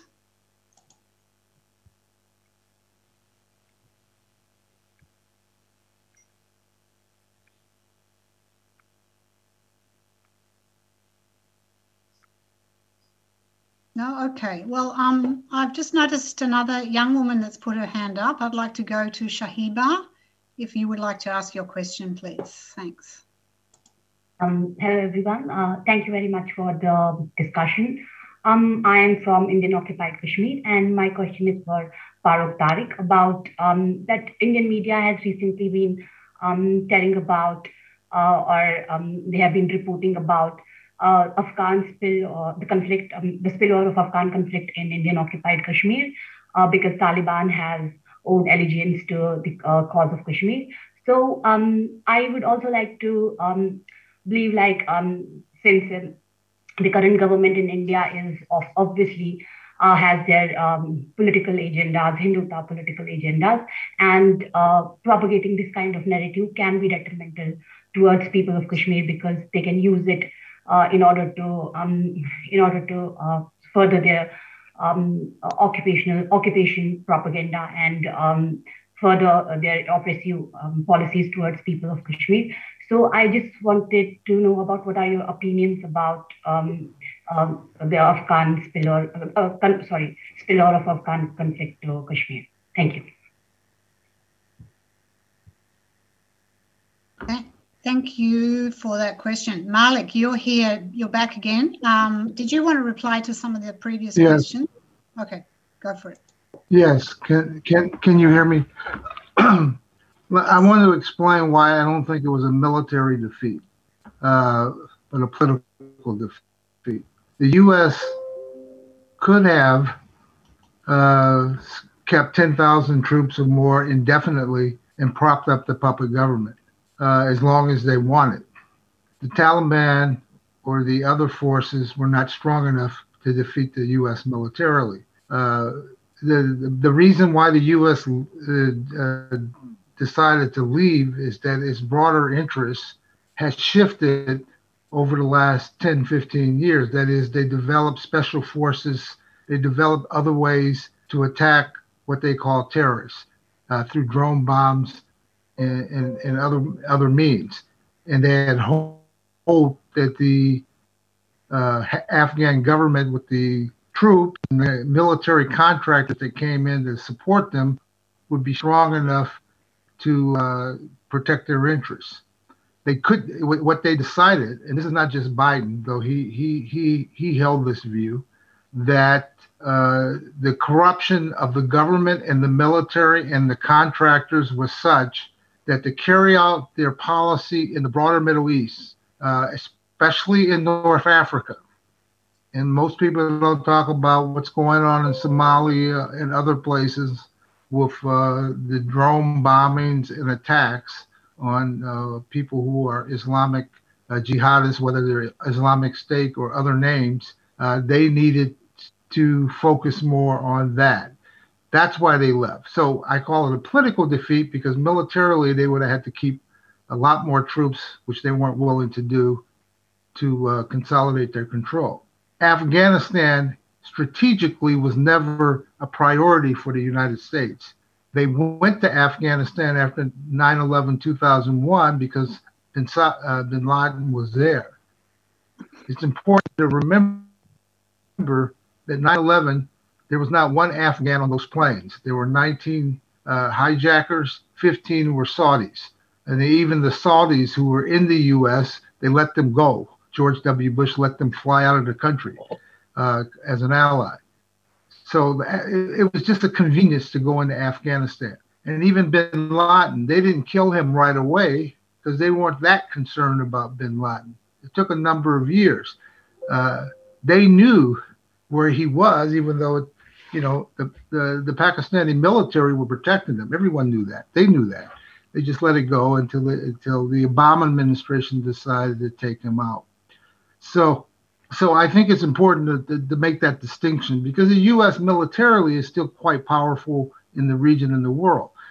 The reason why I said they were in decline is because the way to enforce your permanent rule, you need troops on the ground in a lot of countries, and they're not willing to do that. That's the change. They put 100,000 troops in Afghanistan. It did not work. They put more than 100,000 in Iraq. That did not work. And even the situation in Syria and what they're doing in North Africa. So that's the important point to understand about what the U.S. They never cared about the Afghan people, Afghan women, or anyone else. That was always just a propaganda point, and that's still a propaganda point for them. Now, the second point I wanted to make was the question came up about, what happens in, outside of Afghanistan. It's clear everyone should fight for the refugees.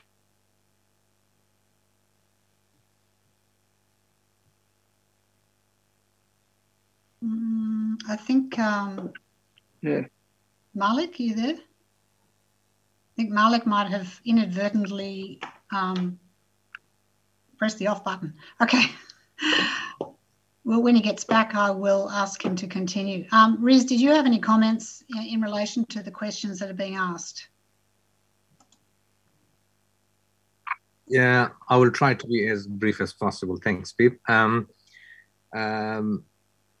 I will start with Sahiba's question about Kashmir, if it will spill over to Kashmir. I would possibly say yes, because of the role Pakistani military establishment has been playing all along all these years. Remember when Kargil happened, when these Mujahideens don't have anything else to do, then Pakistan will, of course, redivert it somewhere else. And for them, the second best option after Afghanistan is Kashmir. So I would be, if I was Kashmiri, I would be really worried then, since now they will feel victorious in Afghanistan, and Pakistan don't want all these jihadis in their soil. And they will redirect them to Kashmir, and I hope we all can hope that what happened in the past by the military proxies of Pakistan in Kashmir, that doesn't happen again. The second question was about why Taliban was so quick to recapture Afghanistan. I would say that I think the occupied forces never intended to build a strong Afghan government in the past 18 years or so. When Taliban were entering Kabul, the entire leadership of Hazaras were sitting in Islamabad. Leadership of Hazaras in Afghanistan hasn't done anything else in Afghanistan but filling their pockets with this supply of US dollar. Leadership is fully corrupt. They haven't done anything but to build their empire of big shopping centers and all these other stuff in Afghanistan and overseas as well. And being a very, how can I put it, being a population in Afghanistan who are hungry for education, to build their life of safety and freedom, doesn't matter if it's in Afghanistan or outside of Afghanistan. We have an entire young generation of Hazaras in Afghanistan who put all their energy, time, and effort to educate themselves, to try to build a society where they can live in safety and harmony in Afghanistan. That's why I think resistance from Hazaras would be most likely because of their corrupt leadership and a generation who completely denounce violence. In regards to the positive role, I think one of the participants put in the chat that China might play a positive role in Afghanistan. I would say again that's not possible because look at the Uyghur population inside China itself. China is trying to wipe out a complete population of its Uyghur population in Xinjiang province. So we can't say, as far as China has some economical interest they might play a role alongside with Pakistan to install a puppet regime in Afghanistan to serve China's interests. Otherwise, I don't think that China itself has a very strong or good reputation when it comes to human rights and the rights of minorities inside China itself. In response to the question about the resistance in Panjshir, I don't think that's going to be a very strong resistance or a very long-lasting, considering that the majority of the other warlords or other leadership from the Northern Alliance has already given up and surrendered to Taliban. I don't think that will be most likely. Again, for the question how long that resistance can survive, I don't think very long. Thank you, Riz. You've just got another question to you from Bob there.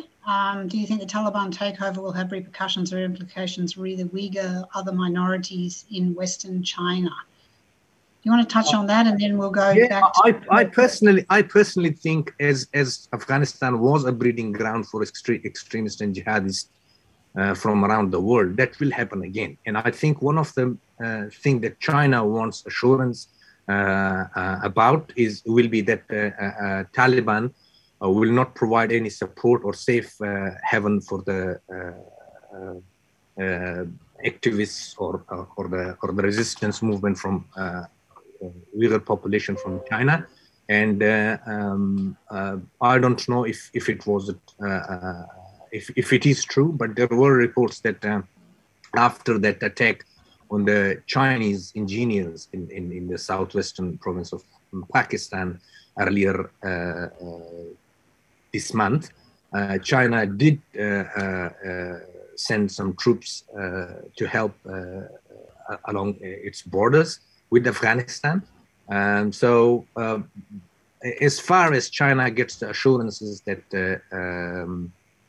its Belt and Road initiative won't be a target by Islamic militants, and Taliban assurance that they will not house any Uyghur members of Uyghur resistance movement, I think China will keep its mouth shut and won't do anything against Taliban. Thank you. We'll go to Paul Lorenc next. Please go ahead, Paul. Hello, thank you very much. My question deals with how we deal with religious difference. It seems to me that the underlying basis of a huge part of the global conflict is politics based on religious difference.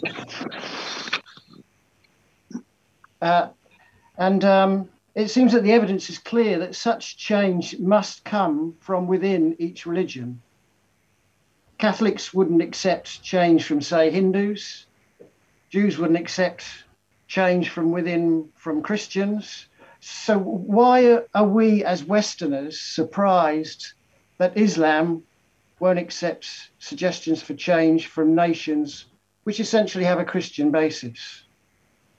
So linked to this is that the West are seen as nations, the United States, Great Britain, Australia, versus non-nations, largely Islam-based political groups. You know, it's not Australian Anglicans or United States Presbyterians versus some Muslim group. It's this nation versus these groups.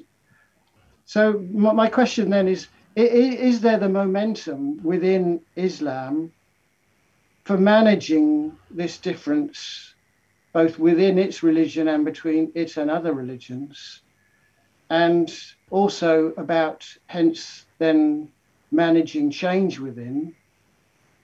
And linked to that then is how can the non-Muslim world, essentially the West, help and aid that process?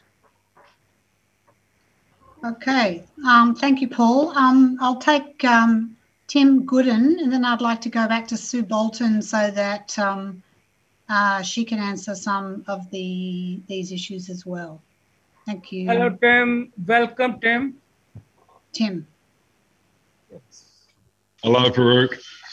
Thank you very much. This is a fantastic forum on a terrible situation. About 20 years ago, I remember the rumour that before the invasion, the Taliban, pre-war Taliban, wouldn't allow a gas or an oil pipeline, trans-Sub-Asian pipeline built from Chechnya across to Pakistan. And that was one of the reasons why they wanted to regain control of that area, the Western economic interests. I think it was Malik, but Farouk and Liz might know a bit about it as well, mentioned that there's now 3 gas pipelines. How important are these economically? Maybe they're only a small thing. And what sort of, do you think there's any assurances from the Taliban that those sort of economic interests are going to be looked after, and whose interests are they? The Pakistan's, America, or India, etc. I think often there's a bit of economic stuff behind this as well. Thank you. Thank you, Tim. Look, we'll go back to Sue Bolton because there's a few questions in relation to the refugee issue specifically, which Sue might want to comment on, in particular, how can councils play a role in the refugee rights movement here. And then I see Malik's been able to come back on, and we'll go back to you, Malik, don't worry. So first Sue, and then Malik. First, on the question of resistance, and possibly Riz might have more of an idea here, or Nazir, who's also online and was the first speaker in discussion. I think one of the things throughout the years of the US occupation is that the media here just really talked about politics in Afghanistan as just being either the US or the Afghan puppet government or the Taliban. And the actual people in Afghanistan were never really talked about as people who had their own agency. And there was a lot of political activity carried out by people within Afghanistan who weren't part of the government, weren't necessarily supporters of the US occupation. And Malalai Joya talked a bit about that when she did her visit to Australia. So I think now, not all of us have direct lines of communication. I mean, we've got some contacts in Afghanistan, but I think, we do. I think we do need to give voice to the resistance movement as it develops. And there's, we've seen these early demonstrations. I mean, I don't have any special insights, but maybe Riz or maybe even Nazir, who's online, might want to say something more about that, but we should certainly support all of that.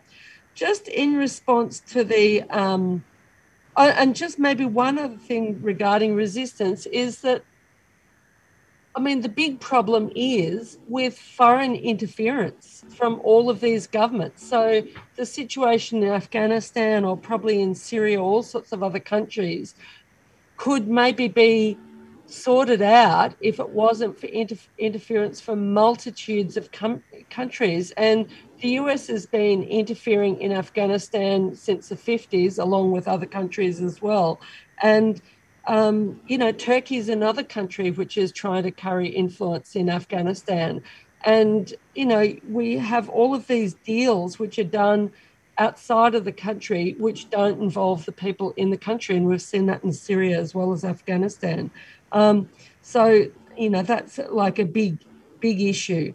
On the issue of religion, it's not really to do with does this or that religion how do we deal with religious differences? I think it's a political question. And the rich powers, the ruling class powers, manipulate particular wings of particular religions to suit themselves. I mean, the US has funded various fundamentalist religious groups since the 50s in the Middle East against the against nationalist uprisings, and the religious right is funded by, you know, right-wing politics in the United States. And the same happens in different countries, whether it might be, you know, country with Islam as a dominant religion, or Christianity as a dominant religion, or Judaism or Hindu. Like it's not really a question of you know, there are lots of, you know, elements of every religion which do have acceptance of other religions, but they're also reactionary forces that seek to manipulate, you know, fundamentalist or right-wing elements of different religions. And that's what you see in play with all of these situations. Islam is not a monolithic thing, just as Christianity or Judaism, etc., aren't. So it's really a political question, which is why the forum is focused on all of the political issues rather than religious issues.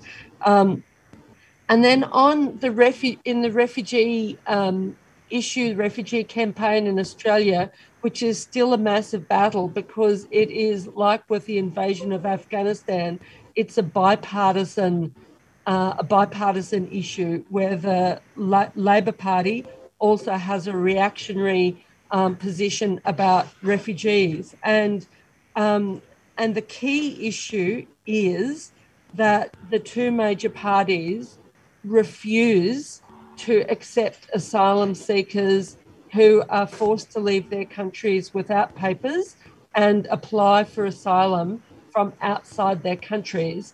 And of course, it's not possible for most people to apply at the Australian Embassy in Afghanistan. It's just not possible, and the same with other refugees from other countries. So this is the critical issue, that Australia has basically effectively ripped up the Refugee Convention, and we've got to keep fighting for that.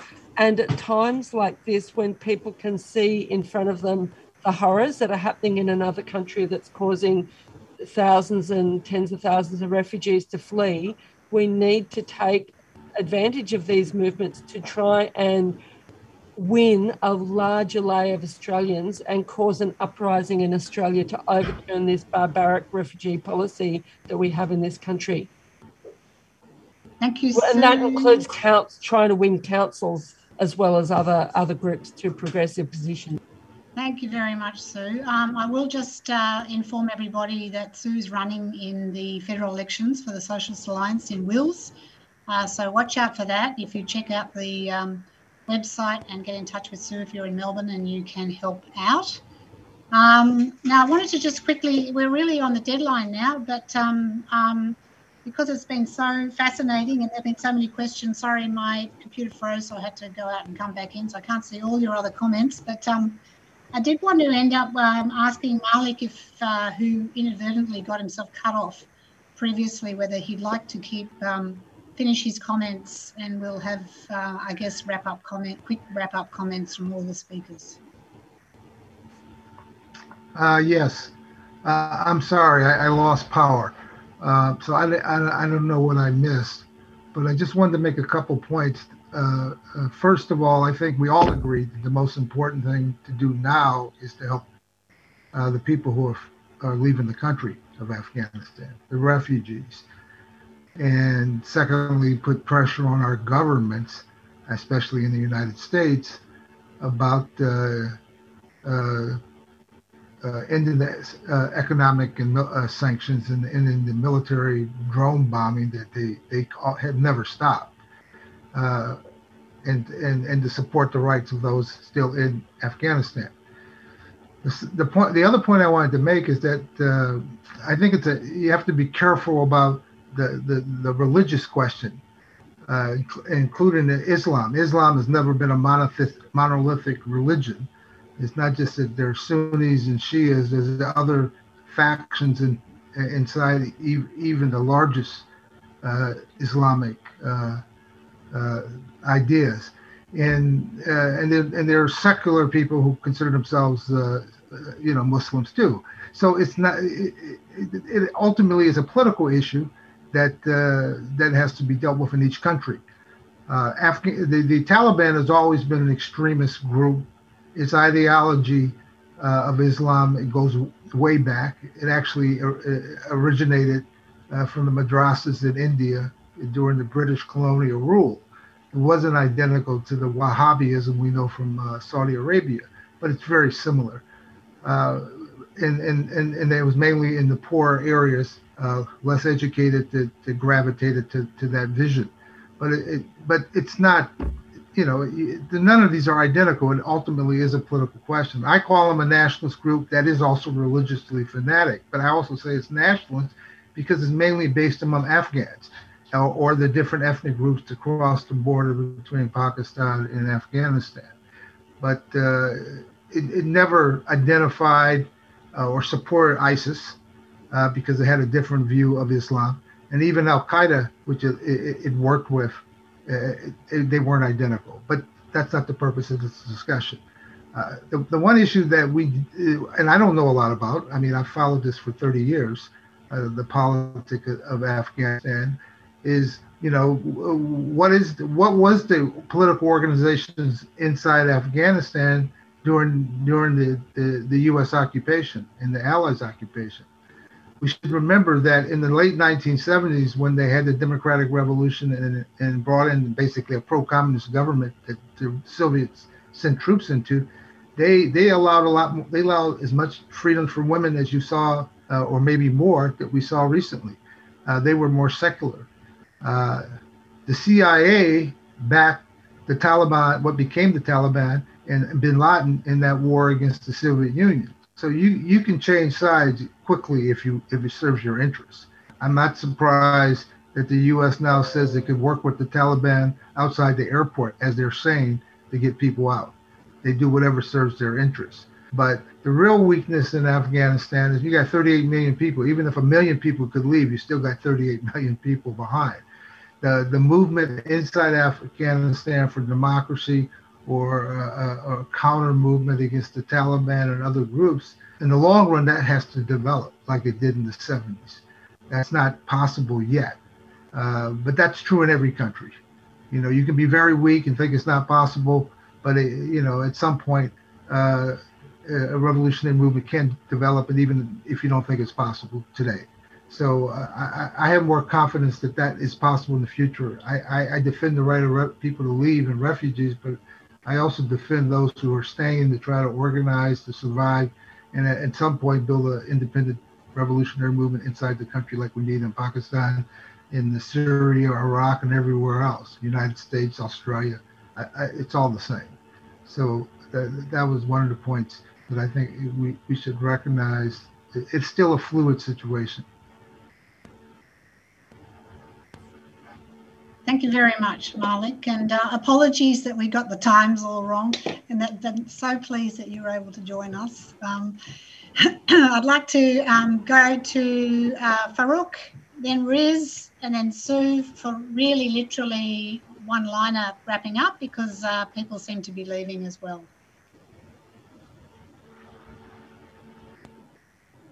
You may have had to go. Riz, did you have any concluding remarks?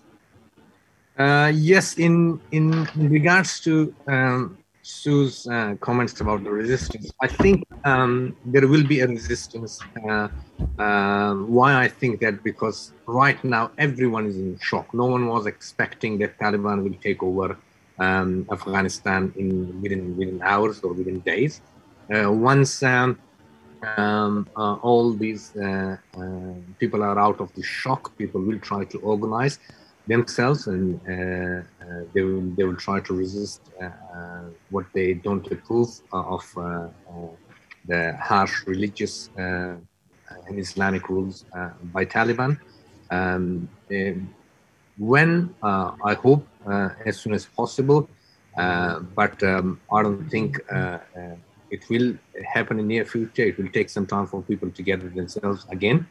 In terms of refugees, we have to put a lot of pressure on our governments to stop this pick and choose process.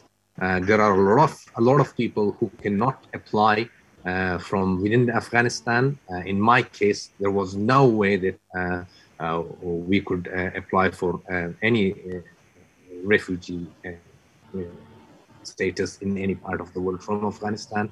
At the moment, as I said, there are thousands of people who already fled to Pakistan.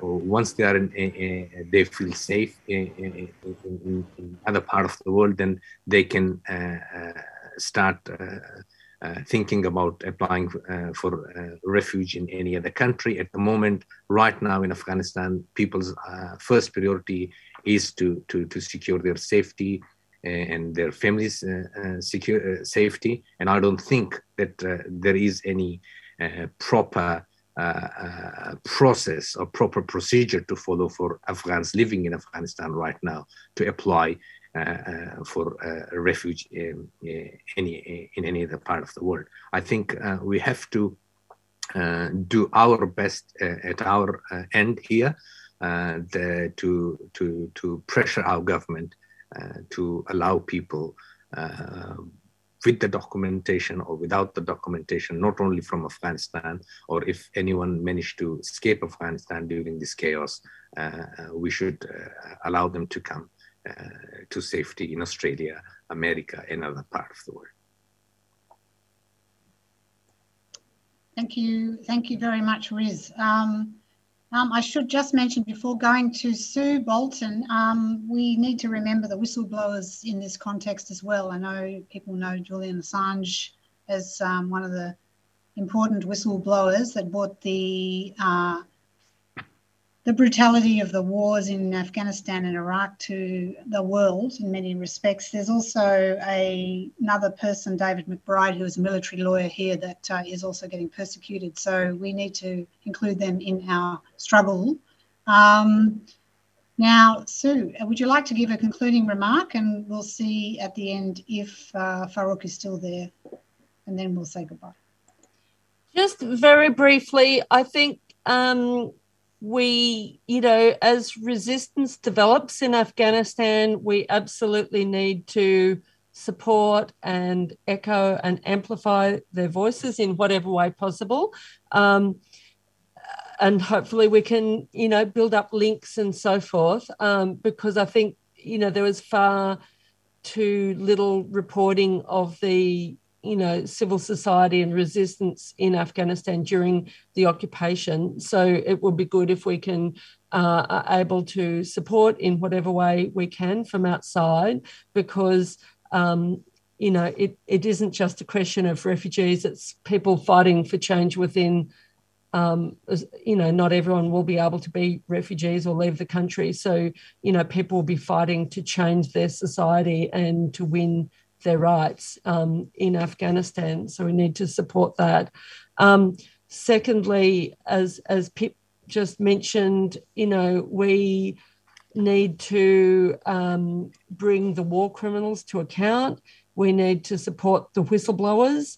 We also need to, the anti-war movement hasn't been very strong in recent years, but we need to break this alliance between the United States and Australia, this military alliance, which brings us all of these military bases, which the US uses to target drone attacks in other countries many thousands of kilometres away. And we also need to redouble our efforts in support of Afghan refugees and all refugees. And there is, someone put in the chat box a bit earlier that there is going to be an online refugee rally in Melbourne tomorrow. It was originally planned for World Refugee Day, but had to be postponed because of various COVID lockdowns in Melbourne. It's initiated by refugee-led organisations, Justice of Refugees, Refugee Voices and other refugee organisations, as well as Refugee Action Collective, and I think the Refugee Advocacy Network's involved as well. So that's at 2:00 tomorrow. And a couple of nights ago, Refugee Action Collective decided that we do want to hit the streets as soon as the lockdown ends around Afghanistan, in particular Afghan refugees, and people's rights to family reunion, permanent residency, etc., and lifting the humanitarian intake of refugees from Afghanistan to 20,000. So I'll just leave it there. There's many other interesting points in discussion which we'll have to keep discussing in the coming days. Thanks. Thank you very much, Sue. Yes, let's keep discussing and be as active as we possibly can. Thank you to all participants. Thank you to Nazir. Thank you to everyone that's contributed to today. We've gone a bit over time, but I was conscious that trying to keep it all going. So look, yes, stay in touch. I guess one way of doing that is to keep in touch with Green Left, but there are many others as well. Farouk, are you still there? I haven't been able to see you, but if you can, please give some concluding remarks, please. It's not concluding remarks. It's just some information for Riz. 18,000 refugees from Afghanistan are entering from Chaman border daily. That is the report we printed yesterday in our paper. And there is a new influx of Afghan refugees to Pakistan, and also from Torkham and other areas. Yeah. But I would say, I would agree what Riz and Sue has said about the refugee issue. Our main priority at this time is solidarity. Solidarity, that is important to keep in touch. As you said, Pip, we have to be more united. We are passing through difficult time. And in this difficult time, we need more contacts. And I could see, despite over 2 hours and 15 minutes, still we have over 60 in this, and we had over 100 earlier. So it's a great interest of activists that is expressing that they want to do something. They want to show their solidarity with the Afghan people. And that's what we will do. Thank you very much. Thank you, Farouk. And thank you again to everybody for participating. Lots of ideas still flowing, lots of thanks. Solidarity is key. Can we initiate a regional day of solidarity? All things to think about. And of course, we know each other. We can send emails around and build on these excellent ideas. I hope you got a lot out of this episode. To continue producing shows like this, we need your support. Consider becoming a supporter for $5 a month, sharing this show on social media, and submitting your own stories. You can do all this at our website, greenleft.org.au.